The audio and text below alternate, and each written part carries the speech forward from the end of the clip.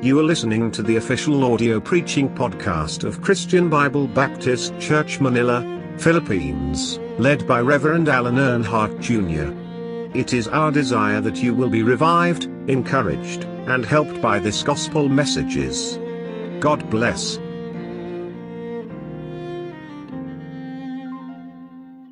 So, alam niyo mahalaga yung first fruit, amen? No? Marami ho actually yan ho ay tinutuligsa ng ibang mga Sadducee ay mga pastor. But alam niyo ho, sabi nga ng Bible, honor the Lord with thy substance and with the first fruits of thy increase. Amen. No? Pag sinabing honor ay igalang. No? To honor means to look up. Amen. Actually, ang Panginoon hindi niya naman kailangan ng ating first fruit. Sabi ng Bible ay He owns the cattle of 1,000 hills, 1,000 fields. No? The earth is the Lord's and the fullness thereof. Amen. Wala nang kailangan ng Panginoon. Wala na siyang kinakailangan pa. He created the heaven and the earth. Siya ho ang source ng lahat ng bagay na nakikita ho natin. No? But God wants us to honor Him. Amen. And we cannot just honor God by just getting saved. Amen. Hindi natin yung pag-honor sa Panginoon ay hindi yun tayo naligtas lang, nakikinig ng salita ng Diyos. No? Hindi yung tayo ay na-attend lamang sa church. But the Bible clearly says, God, to honor God is, it is through our substance. No? Mga bagay na galing naman sa atin. Amen. No? And with the first fruits of thine increase, I do believe we have our increase. Amen. We have our increase. Maganda yung awiting kanina. We cannot outgive God. We cannot outlove God. No? Even the first fruits of our increase is not enough. No? Now, ang first fruits ho, mga kapatid, ang unang nag-apply ho ng first fruits, ang unang gumawa ng first fruits, walang iba kundi ang Panginoon mismo. Amen. It is God Himself who ang unang gumawa ng first fruits. Ano yung sabi ng Bible? For God so loved the world that He gave His only begotten Son. Yun yung kanyang first fruit. Ang kanyang bugtong na anak. When we say first fruit, mga kapatid, pag binasa niyo po ang Bible in the book of Leviticus, ang first fruits ay yung pong unang harvest within the year. The first harvest of the year should be given to God. How many months are there on a harvest? Ilang buwan ba sa isang harvest? It is maybe 3 months. Amen? Doon na sa Candelaria, ang ano doon ay palay. Doon ho ay mayroong irrigation. So for 3 years, they can harvest palay. No? Rice. So for 3 years, kaya nila ang 3 to 4 harvest. Amen. 3 to 4 harvest. So ibig sabihin, yung isang harvest, yan ay gugugulin nila yung 3 months for a harvest. Kung makakaapat sila. So kung makakatatlo sila, gugugulin nila yung 4 months for a harvest. Amen. At ako'y naniniwala, mga kapatid, dito hindi 3 months yung first fruits, kundi yung first salary of the year. Which is not 3 months, but just 1 month. Amen. Isang buwan lang. Amen. Just 1 month. So, ibig sabihin, mga kapatid, mas, kung i-compare natin yung application ng ating first fruit ngayon, amen, ay, mas mahirap yung first fruit during the Bible times. Amen. Mas mahirap. Dahil 3 months, yung kanilang gugugulin para ibigyan nila yung kanilang first fruits. Samantalang tayo, mga kapatid, 1 year na lang, 1 month na lang. Amen. No? 1 month. Kaya wag nating ipagdamot. Let us not hesitate na i-apply sa ating buhay itong first fruits.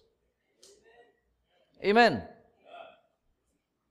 Although, yung sad to say, maraming tumutulig sa nito, no? But you know what? Pag binasa natin itong Proverbs chapter 3, verse 9 to 10, buksan natin yung Bible natin. Actually, hindi yan yung message ko. I just want to, nice ko lang explain sa inyo yung first fruits. Amen? Yung first fruits, Proverbs chapter 3,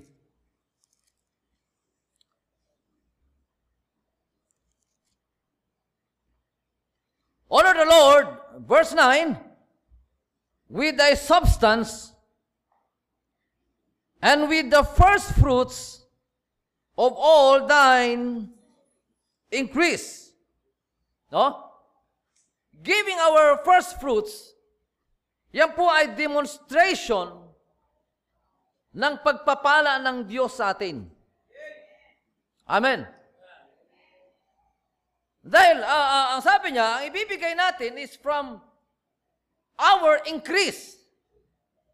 Hindi naman tayo makapagbigay ng first fruits kung wala tayong increase. Amen.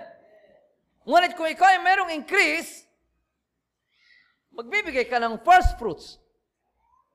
And that is the demonstrations of God's blessing to us. Pagbibigay ng increase. Pagbibigay ng first fruits out of our increase. Amen. And giving first fruits, mga kapatid, no, it is a demonstration of our honor to God. Honor the Lord with thy substance and with the first fruits of all thine increase. Amen. No? So, I do believe na gusto nating igalang ang Diyos. Gusto nating i-honor ang Diyos sa ating buhay. But to honor God, malinaw na sinabi ng Bible, is to give our first fruits. Amen. And honor the Lord is a demonstration of our love for God. Amen. No? Yan ay pagpapahayag, pagpapakita ng ating pag-ibig sa Diyos. Ako'y naniniwala, especially yung mga husband dito, no? Naranasan nyo yung umibig. Amen. No? Lalo na siyempre si Pastor Earnhardt, no? And I do believe na yung first fruit niyang ibibigay niya sa kanyang iniibig. Amen? Di ba? Ganon yan, amen? No? Hindi ka naman pwedeng magbigay ng basta-basta na lang kasi minamahal mo siya. No? So, ganon din tayo dapat sa Panginoon. In fact, ang sabi ng Bible, kung sino yung dapat nating ibigin, nang higit sa lahat, ay walang iba kundi ang Panginoon. Amen. No? Mahalin mo ang Diyos ng higit sa lahat. Higit sa iyong sarili. Amen. So kung doon sa iba nakapagbigay ka, doon sa iba na ipapakita mo ang iyong pag-ibig, ang higit na dapat pakitaan mo ng iyong pag-ibig ay walang iba kundi ang Diyos. Amen. In fact, ganon din naman ang Panginoon sa atin. Ano yung sabi ng Biblia? For God so loved the world that He gave His only begotten Son. Ibinigay niya sa atin ang kanyang bugtong na anak. Sino yun? Si Kristo Jesus. Alam niyo kung sino si Kristo Jesus? He is the only begotten Son of God. Bakit sinabing begotten? Aside from Jesus Christ, wala na. Wala na. No? Wala nang susunod pa. Because He is the only begotten. So, for the sake na may demonstrate sa atin ng Diyos ang kanyang pag-ibig, ibinigay niya ang kanyang bugtong na anak. What a first fruit, amen. No? Kaya nga si Jesus Christ ay tinawag na firstborn from the dead because He was the first fruit na ibinigay sa atin ng Panginoon. Amen. Kaya hindi mo mahigitan ng Panginoon sa pagbibigay. No? He demonstrated His love for us. So ganun din tayo dapat, mga kapatid. Bilang tayo ay anak ng Diyos, ipakita din natin ang pag-ibig natin sa Panginoon. Alam niyo mga kapatid kung bakit hindi natin maipakita ang pag-ibig natin sa Diyos? Dahil meron tayong ibang minamahal. And that is the world. Ang sanlibutang ito. Amen. You know what the Bible says? Love not the world, neither the things that are in the world. Huwag mong ibigin ang sanlibutan na ito. Huwag nawa ang mundong ito, maagaw niya ang pag-ibig mo sa Panginoon. The lust of this world, the pride of life, the sin of this world, yan ang i-offer sa iyo ng Panginoon kung siya, yan ang i-offer sa iyo ng sanlibutan kung ang sanlibutan ito ang iyong mamahalin. But let us love God rather than this world. Amen. So, and then, the first fruits, mga kapatid, sa verse 10, ito yung,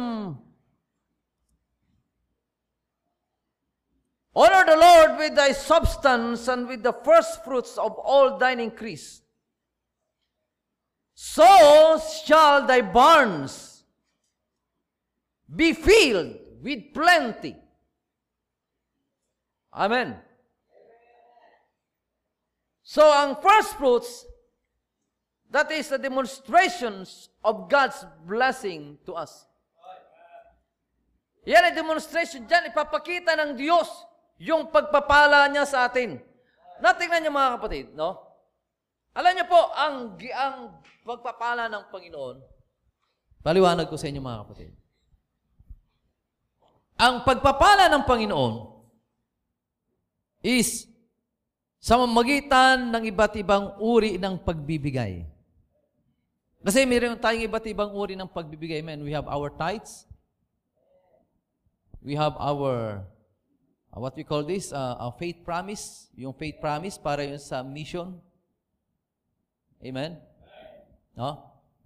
Hindi ko alam kung ano pang mga giving nyo dito. No? Ngunit sa amin, mayroong for building. No? At marahil sabihin, ang hirap naman pala dyan sa church kasi maraming uri ng giving. But you know what? Alam niyo yung giving, mga kapatid? Yan po yung umbrella ng Panginoon sa atin. Yan yung payong ng Panginoon. No? Yung payong, may iba't ibang tangkay ho yan. Nakita na ba kayo ng payong na iisa lang yung tangkay? Meron bang ganon? Wala, di ba? Wala. May iba't ibang tangkay yan. So, ganun, ano tawag doon? Yon. Okay. Andun yung banal na espiritu. Okay. So, ayan yung tangkay. So, yung payong, yan yung magpo-protect sa atin. Yun yung giving. Yung giving, may iba't ibang branch yan.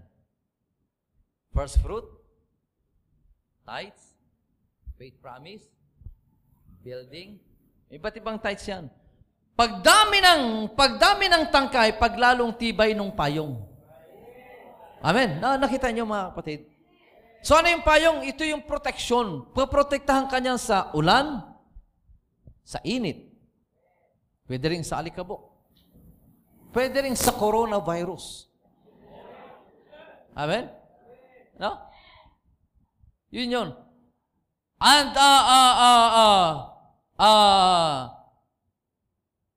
kung binibigay mo lang yung tithes, ayos na yung tithes, sobra-sobra na nga yun. 10%, pero mo 10% ng income ko, mapupunta lamang sa church. Yung payong mo, isa lang ang tangkay niyan. Nakita niyo ho, mga kapatid, amen? Yung payong mo, isa lang ang tangkay. Pag dumating ang bagyo, madaling masisira yan. Amen? Nakita niyo, mga kapatid? Ayun, nakakalungkot pa nga eh. Baka dito, wala pang isa, yung payong nyo, wala pang tangkay eh. No? Yung payong walang tangkay, meron bang gano'n? Payong na walang tangkay. So, sira na yun. So, yung payong mo ay maraming tangkay, yung isa dyan yun yung tithes. Dagdagan mo ng tangkayan. Lagyan mo ng faith promise. Yung faith promise, yan yung ginagamit. Tulad niya, meron tayo ditong bisitang missionary. Amen. No? Diyan kukunin yung ibibigay sa missionary. Amen. Hindi mo binigay yung faith promise mo. Ay di gutom ang missionary. Amen? Mantala nagpipray ka, Panginoon, magligtas pa kayo, mag-send pa kayo ng mga manggagawa. Mag-send ng manggagawa, batukan ka ng Panginoon. Hindi ka nga nagbibigay ng faith promise mo. Nakita nyo, mga kapatid? Kasi kapatid, hindi pwedeng yung ibibigay sa missionary, sa tithes pa kukunin. Kasi yung tithes, gagamitin yun. Sa mga pangangailangan dito sa church, meron kayong church worker. Di ba? Eh, ang lalaki ng church worker nyo dito. Di ba? Jonathan pa lang. No? So kung diyan kukunin, yung faith promise, di gutom naman yung mga worker nyo dito. Nakita nyo mga kapatid? No? So kaya kailangan merong faith promise. Yung faith promise, dyan mo ipapakita yung pag-ibig mo sa kaluluwa ng tao. No? Sa pag-ibig mo sa mga manggagawa na mga nagmimisyon. Amen? No? And then, ano pa? Building commitment. Amen? Tulad niya, may building kayo ngayon. Eh kung yung pang-building, doon pa kukunin sa faith promise, ay nakakalungkot naman yun. Yung faith promise, pinang-building. Di ba? So, kaya kailangan mayroong building. Mayroong para sa building. No? Sa amin nga, mayroong pang L3. L3. Yun yung panghulog doon sa L300. Oh? And then, dagdagan mo pa yan. First fruits of all thine increase. Yung first fruits, mga kapatid, yan yung pagpapakita mo ng paggalang mo sa Diyos. And mind you, Christians, no? Lahat ng tangkay na ito, protection ito ng Panginoon. Nakita niyo po mga kapatid? Protection niya ng Panginoon. Kasi, ano yung sabi ng Bible? God is not unrighteous to forget your labor of love. Hindi kalilimutan ng Diyos. Mamaya, yun yung preaching mamaya mga kapatid. Hindi kalilimutan ng Diyos yung mga bagay na gagawin nyo para sa Kanya. No? Ganun ho ang Panginoon, mga kapatid. Nagbigay ka ng tithes, you think, sobra-sobra yun? No! You cannot outgive God. May katapat dyan, may pangako dyan ng Panginoon. Bubuksan niya yung pagpapala, yung bintana ng pagpapala doon sa langit. Bubuksan niya. Nagbigay ka ng faith promise, ano yung pangako ng Panginoon? Go ye therefore and teach all nations. And lo, I am with you always. Iingatan ka ng Panginoon. Ano pa? Yung, but my God shall supply all your needs. You know that verse? Philippians chapter 4 verse? What that verse? 19? Hindi yun para sa lahat ng mga Kristiyano. Pag binasa mo ang context ng verse na yon, mga kapatid, yun ay tumutukoy doon sa mga taga-Pilipay na sumuporta kay Apostle Paul. Kaya yung verse na yun, para yun sa mga nagbigay ng faith promise. Naunawan niya po, my God shall supply all your needs according to His, what? Riches in glory. So nagbigay ka ng faith promise, manghihinayang ka doon, God will supply your needs. Amen. And then ano pa? Ito, first fruits. First fruits. Panibagong tangkay, kapatid. Wala bang pangako dyan? Ito yung pangako ng Panginoon para ang iyong kamalig ay mapuno. Amen. Para ang iyong kamalig ay mapuno. Alam mo yung first fruits, yan po ay proven ho yan, mga kapatid. Ang unang nag-prove ho dyan ay yung Sarephat woman. Wala na siyang iluluto, kundi yung kanyang kakainin na lang, ay biglang may dumating na lalaki, si Elijah, na hindi niya naman kakilala, nagsabi lang, na siya'y propeta ng Panginoon, iluto mo yan, yung pagkain na yan, para bigay mo sa akin. Sabi nga nung Sarephat woman sir, pag nailuto ko to, at kinain namin ng anak ko, wala na kaming kakainin, magantay na lang kami ng kamatayan namin. Luto mo yan para sa akin. Sinunod ng Sarephat woman. Nung nakain, nung nakapaghain na, sige, magluto ko na uli. Wala na nga akong iluluto Hindi, meron, punta ka doon. Nakita niya, puno yung kanyang lagayan. Ganun ang Panginoon, kapatid. Unahin mo ang Panginoon. Amen. No? And sabi niya, so shall thy barns be filled with plenty. And thy presses shall burst out with new wine. Amen. You will be fruitful. Saan ba galing yung wine? Yung wine galing yan doon sa ubas na bunga ng vine. You will be fruitful. Naranasan ko yan, mga kapatid.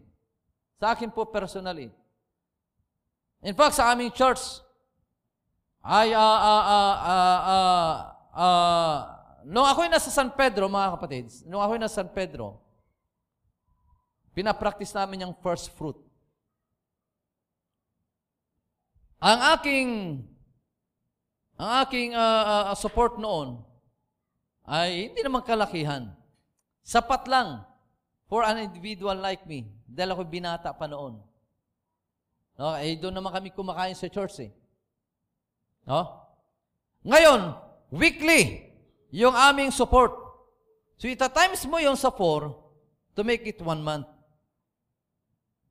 Yun ang ibibigay ko sa church. For a year ng aking first fruit. Now, ang ginawa ko noon, dahil hindi ko naman siya kayang ibigay, tawag doon yung biglaan, lump sum, yung equal noon sa 1 month, dinivide ko into 52 weeks for 1 year. So weekly ko binibigay yung aking first fruit. Weekly.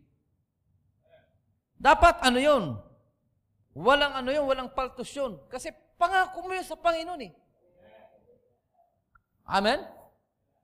Pangako mo yun sa Panginoon. Alam niyo mga kapatid, hindi kailanman nagkulang ang Diyos sa aking buhay. Imagine, a full-time worker like me, nakapagpakasal, ang bisita ay 220 katao. Saan ko kukunin yan? Amen? Hindi nagkulang ang Panginoon. Amen. Ngayon kapatid, meron akong 3 anak. Magagandang babae at poging lalaki. Kasi nagmana sa nanay nila. You understand me? No? Little. No? I have 3 kids. They are beautiful. The two girls are beautiful and 1 girl is handsome because they look like their mother. Pag sa akin kasi nagmana, mas magaganda at mas pogi yan. Amen. Saan ko kukunin? Every day, hindi nagkulang ang Diyos sa akin. Kapatid. No? Honor the Lord with thy substance. Hindi ka papagkulangin ng Panginoon. Take God at His word, that is faith. Take God at His word, that is faith. And then, Pastor, paliwanag lang to ng first fruit. Ay ba yung misaya? Okay lang po. Okay lang po. Maaga pa naman, alas 12 pa lang. Matthew chapter 6, verse 33. Basahin natin mga kapatid. Basahin natin.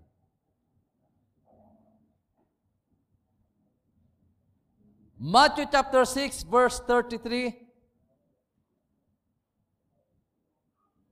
Ang sabi ng Biblia,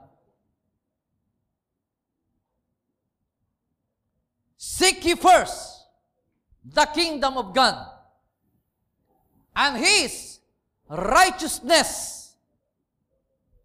Unahin mo ang Diyos at ang Kanyang katwiran. Sa Tagalog, amen. Unahin mo ang Diyos.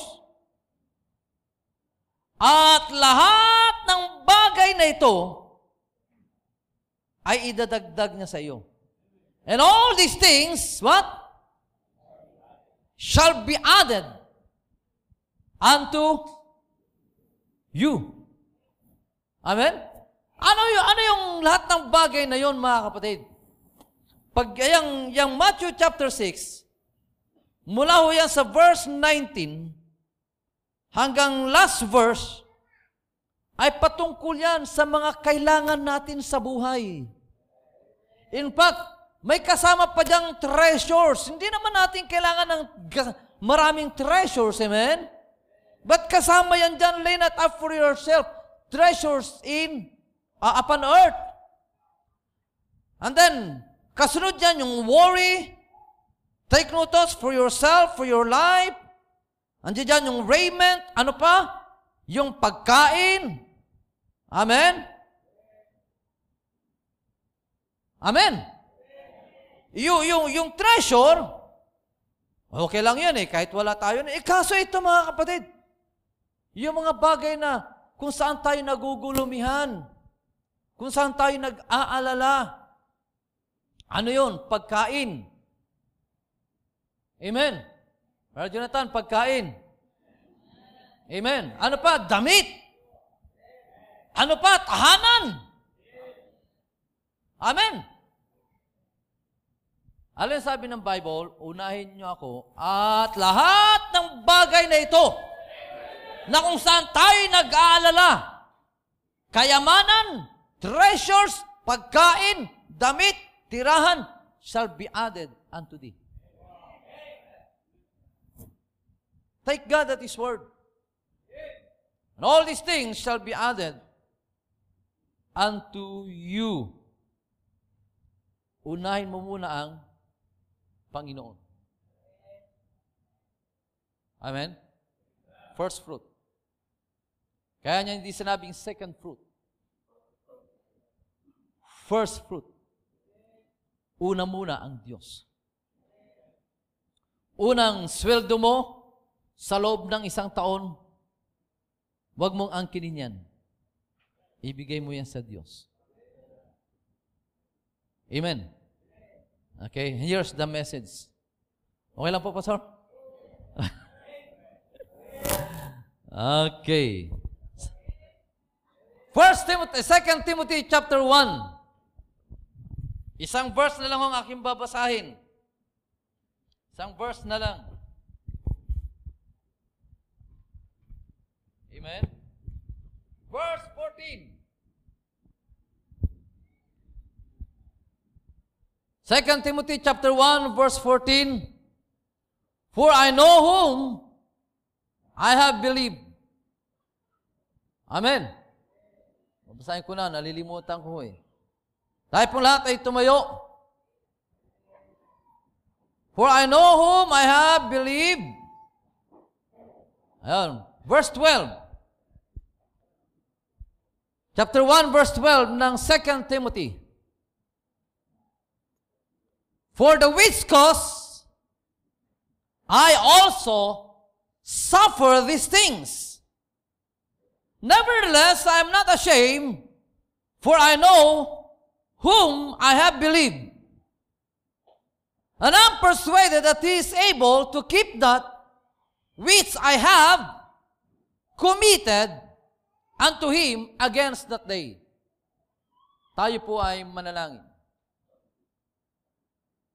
Dakila naming Diyos na makapangyarihan sa lahat. Panginoon, salamat po sa oras na ito. Sa inyo pong biyaya sa aming pong buhay, Panginoon. O God, pagpalain niyo po ang salita niyo nga po na mahayag. Kung sa aking sarili wala pong magagawa, O Diyos, kailangan ko po, Panginoon, ang banal na Espiritu, siya pong kumilos po sa aming pong kalagitnaan. Mangusap sa puso ng inyong pong mga anak na nandito po ngayon. Mabigyang linaw ang inyong pong salita sa kanila pong isipan, tanggapin po nila ito ng buong puso, Panginoon.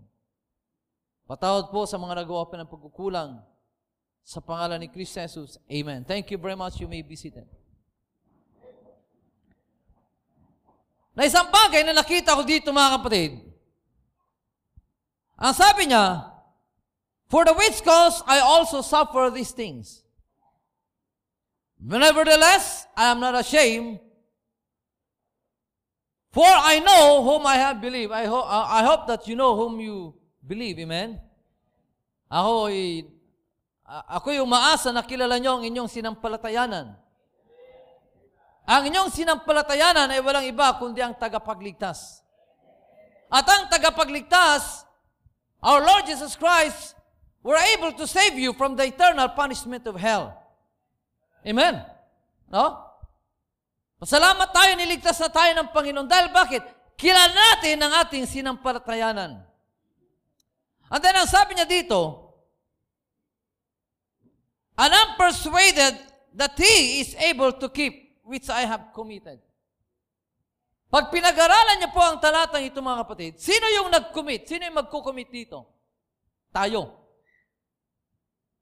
To keep that which I have committed. So we should commit something for God.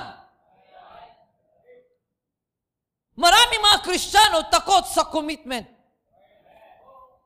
Marami ring nagsasabing mga Kristiyano and they are justifying There are faithlessness to God. Ang sabi nila, Pastor, mahirap mag-commit sa Panginoon, mahirap mangako sa Panginoon kung hindi mo rin lang matutupad. Dahil ang sabi nga ng Bible doon sa aklat ng Deuteronomy, mas maigi na ang hindi mangako kung hindi mo naman tutuparin. That is just a justification of our faithlessness to God, Christians. Dahil mas mahirap ang Kristiyanong walang commitment sa Panginoon. You should commit Sunday for God. Dahil pag hindi mo kinomit ang linggo para sa Panginoon, ay magkakaroon ka ng maraming reason para hindi ka umattend ng church every Sunday. Amen? We should commit Sunday afternoon for God. We should we should be committed on reading the Word of God. Dahil pag hindi mo kinomit ang pagbabasa ng salita ng Diyos, maraming reason para hindi mo mabasa ang salita ng Diyos, maraming kaagaw ang salita ng Diyos sa ating buhay. Amen? Ano naman niyo, mga kapatid?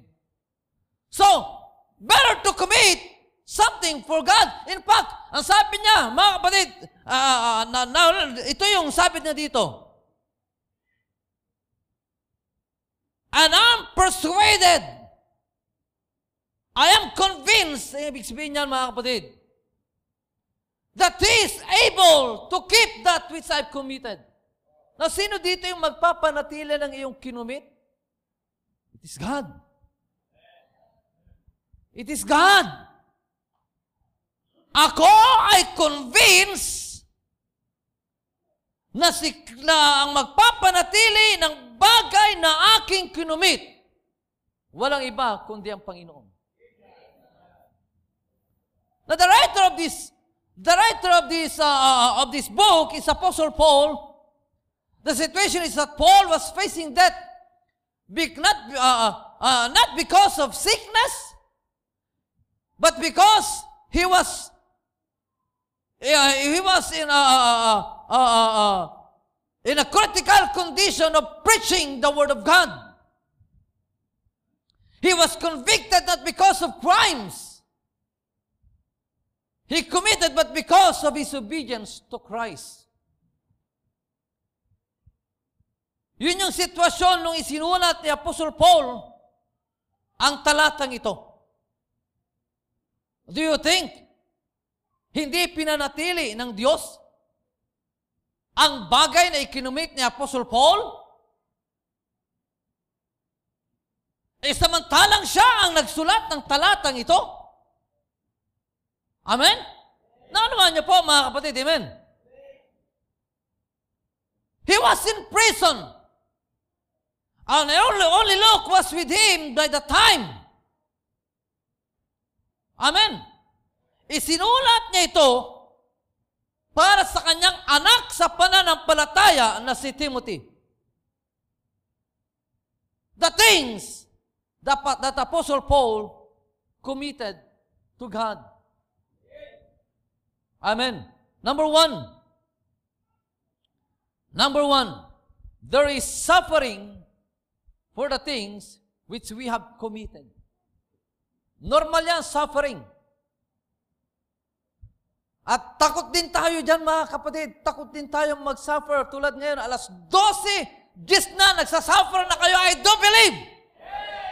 Kumakalam na ang inyong sikmura.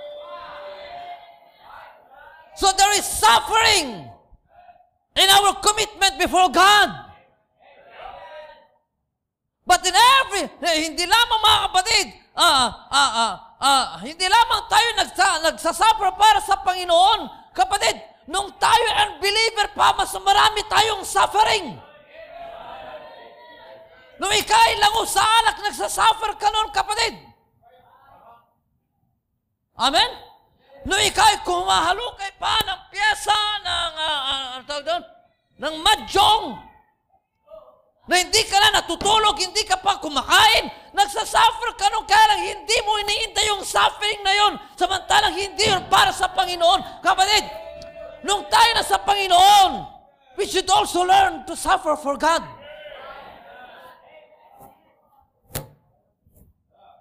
Amen. Ano ba ibig sabihin ng suffering? Experience of pain or something unpleasant, sorrow, grief, affliction. But by this time, Paul was bound in prison. He is suffering. Apostle Paul was suffering.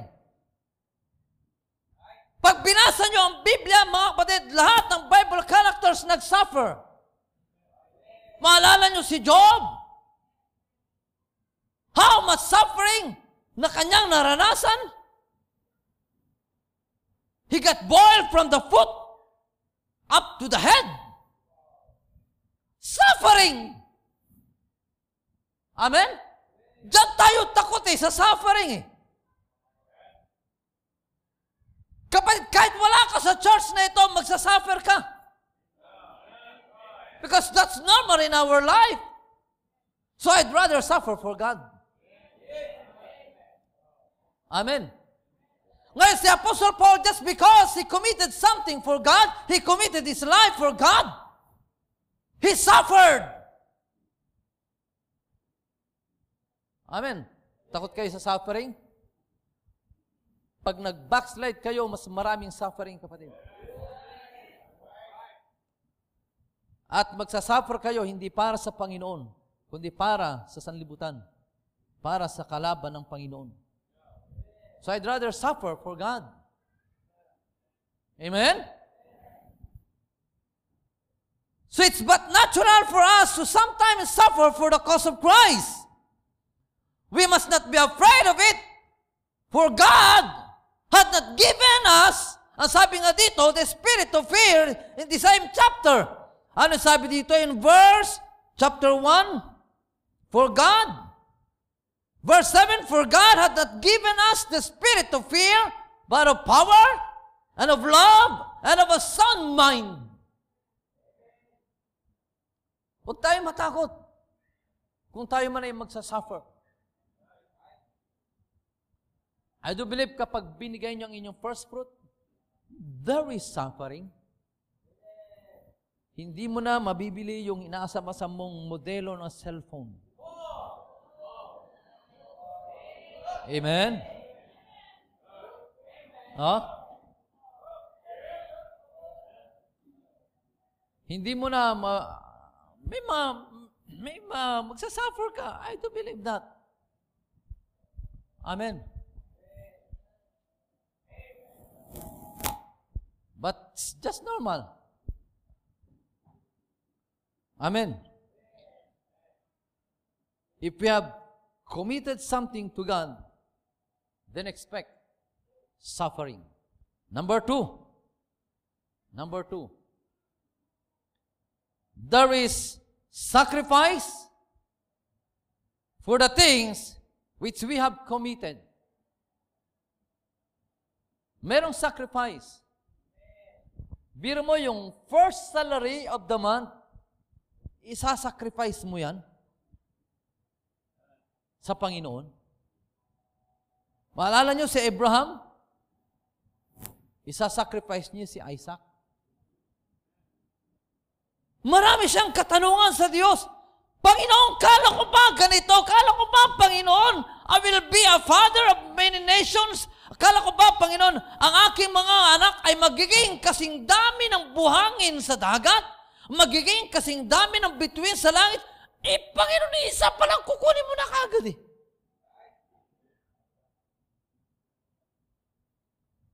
Amen? Nevertheless, ginawa pa rin ni Abraham. Yung first fruit, ibinigay niya sa Panginoon. That was Isaac. Dinala niya doon sa Mount Moriah. You know how many days they walk? At mula doon sa pinag-umpisahan niyang paglalakad hanggang doon sa Mount Moriah, pwedeng magbago ang isipan ni Abraham. Just like the Christians today, nagbabagong isipan. Nagsweldo ng 15. Hindi pa Sunday, yung 15 ay Lunes. Martes, Huwebes, Martes, Miyerkules, Huwebes, yun, nagbago na yung isipan. Huwebes pa lang nagbago na yung isipan. Amen? Si Abraham, kapatid, hindi nagbagong isipan niya. Hanggang nandoon siya sa Mount Moriah. Dala-dala niya yung panggatong. Doon sa altar na kanyang gagawin. He did not change his mind. Kaya kung ikukumit mo yung first fruit mo, huwag mong baguhin ang isipan mo, kapatid. God did not change his mind. He gave his only begotten Son. God decided, na lang this. Gusto ko ipaliwanag sa inyo ito, mga kapatid. Karapatan ng Diyos na hindi siya mag-decide na tayo iligtas. At kung hindi nag-decide ang Diyos na hindi niya tayo iligtas, He is still God. No more, no less. Amen. But praise God, He decided to save us. But that decision demands His only begotten Son to die on the cross of Calvary. Amen. But praise God, God did not change His mind. Ibinigay niya pa rin yung kanyang first fruit doon sa Mount Calvary. His only begotten Son. So do you think we have the right to change our mind? We can decide, but we don't have the right. Amen? So there is sacrifice. Kung ang Kristiyano ay magdi-decide na mag-commit ng buhay niya, mag-commit sa Panginoon, then we must learn to sacrifice. And you know what? For sure, that is for something better. Something better will come our way. When Isaac was sacrificed on Mount Moriah, doon nagkaroon, doon natupad yung pangako ng Panginoon kay Abraham. Amen? Sacrifice for giving, that God will bless our life. Sacrifice our worldly pleasures in order to live a holy life. Amen? Sacrifice our time for God, for God's word, for prayer, for church. Sacrifice our time. Paul sacrificed his profession for God's work because God called him. Now listen to this. We cannot say we are faithful. We cannot say we cannot commit. We cannot serve unless we sacrifice. And this is ito yung gusto kong makita nyo dito, mga kapatid. There is a Savior who will keep that which we have committed. Amen? There is a Savior who will keep that which we have committed. Oh, I thank God.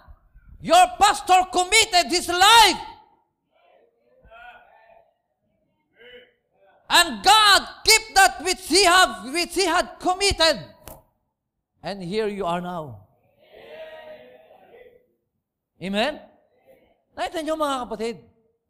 I thank God for Fortunato Hernandez.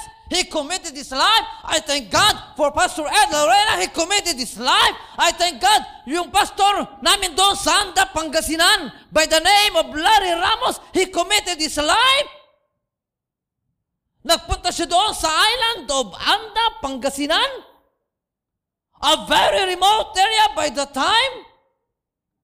Naranasan nila, yung aming lugar, yun po ay island, na kailangan pa nilang mag-travel by boat. Naranasan nilang yung bangkay tumaob. But still, nag-commit siya ng buhay niya. And here we are now because God kept that which they had committed. You know, parents, you commit your life for God. You be faithful to God. And God will keep that which you have committed. Look at your children. Amen? Asan na yung anak dito yung nagsasign? Yung asawa ni Apple? Ito pala, oh.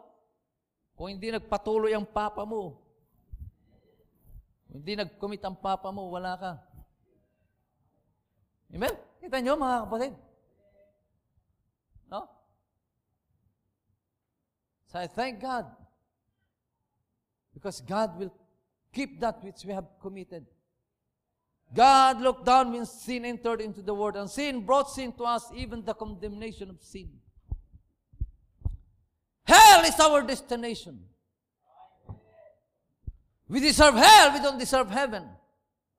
But because God's love for us, He committed His only begotten Son, and He kept that which He had committed. Generation had passed since the first prophecy of Christ's death, but still, God kept that which He had committed. Jesus, the author and the finisher of our faith, though He know how hard it will be being in the form of man, to die on the cross. Marami nagsasabi, kaya naman nakayanan ng Panginoon yung kasi Diyos siya. By that time, He was in the form of man. Subject to suffer pain. But still, Jesus kept that which He had committed. Now, I want to tell you, God knows your sacrifice. God knows your sacrifice, Christians. God knows your suffering. Amen? Alam ng Diyos yan. Wala siyang hindi alam. And He will keep that which you have committed. He will not forget your labor of love, Christians. Ibibigay niyo yung first fruit niyo, He will keep that. He is going to treasure that. Amen? He is going to treasure that. Amen? God keep the commitment of those who have gone before us. And that's why we are here. So kung yun, iningatan niya ng Diyos, lalo pa kaya yung first fruit niyo, mga kapatid. Amen? I-commit niya sa Panginoon. Yung first fruit niyo, i-commit niya sa Diyos. Pangako niyo sa Panginoon, walang hadlang. Amen. Walang magiging hadlang. Ibibigay ko yan sa Panginoon. Saan pupunta yan? Maraming pwedeng paggamitan niyang kapatid. Sa gawain ng Panginoon. Amen? The question, Christian, is this. Do you have a commitment to God? Amen? Is there something that God will keep na ikinomit nyo sa Kanya? Amen. God will keep that which we have committed.